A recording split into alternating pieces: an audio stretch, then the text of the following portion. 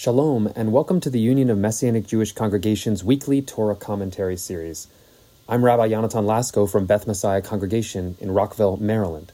This is a special Dvar Torah for Tisha B'Av, a solemn day on which we read the book of Eicha, or Lamentations.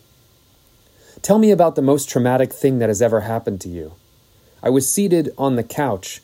Across from me sat a counselor. His question surprised me, not with how personal it was, but because of how quickly its answer would usher him into the heart of my personal pain, fears, and struggles. Some of us have been blessed with relatively trauma-free lives, but others have experienced a trauma in our past. It may have been a betrayal by a loved one, or perhaps a tragic accident. In the midst of these painful circumstances, we may even question God. How could you let this happen?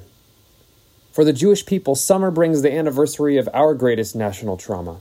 On Tisha B'Av, we don't simply mourn the loss of a building, we grieve the pain of divine abandonment.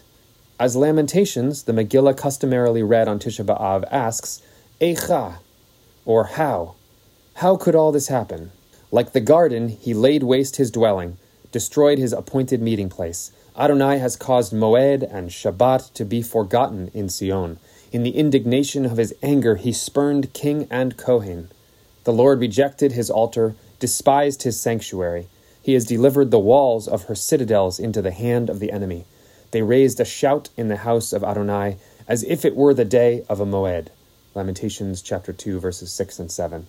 The author's pain is palpable. How can I admonish you? To what can I compare you, O daughter of Jerusalem? To what can I liken you, so that I might console you, O virgin daughter of Zion?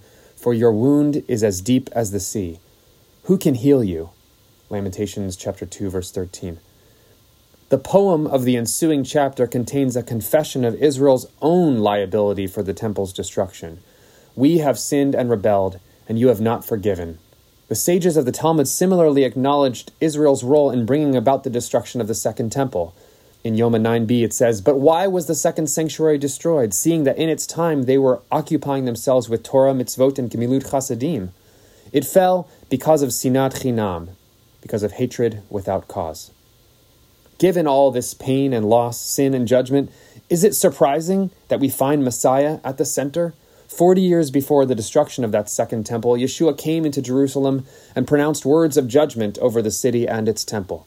These pronouncements came from Messiah not in triumph, but rather in a deep lament. O Jerusalem, Jerusalem, who kills the prophets and stones those sent to her, how often I long to gather your children together, as a hen gathers her chicks under her wings, but you were not willing.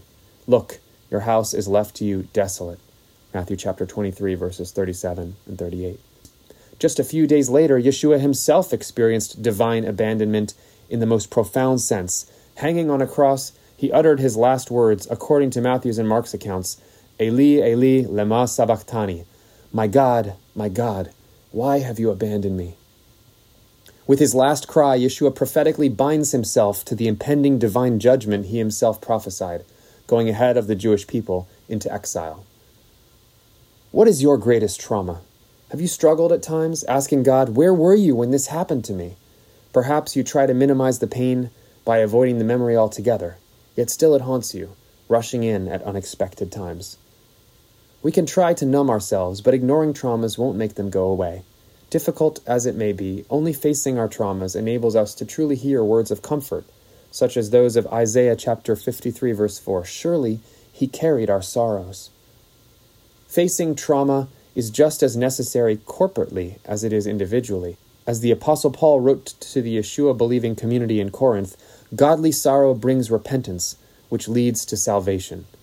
By entering into the transgenerational sorrow of our people on Tisha B'Av, we not only position ourselves to truly hear God's words of comfort, but we also help to sustain the tradition of godly sorrow, hastening the day when all Israel will receive Messiah and his spirit of comfort. If you are a Gentile, you are not only enjoined to mourn together with Israel, you are also uniquely able to fulfill key elements of Israel's consolation, as written in the prophets. So, as we approach Tisha B'Av this year, let these words of Yeshua guide us. Blessed are those who mourn, for they will be comforted. This is Rabbi Yonatan Lasko signing off and wishing you Tzom Kol, an easy fast. For more commentaries like this one, Visit umjc.org/commentaries.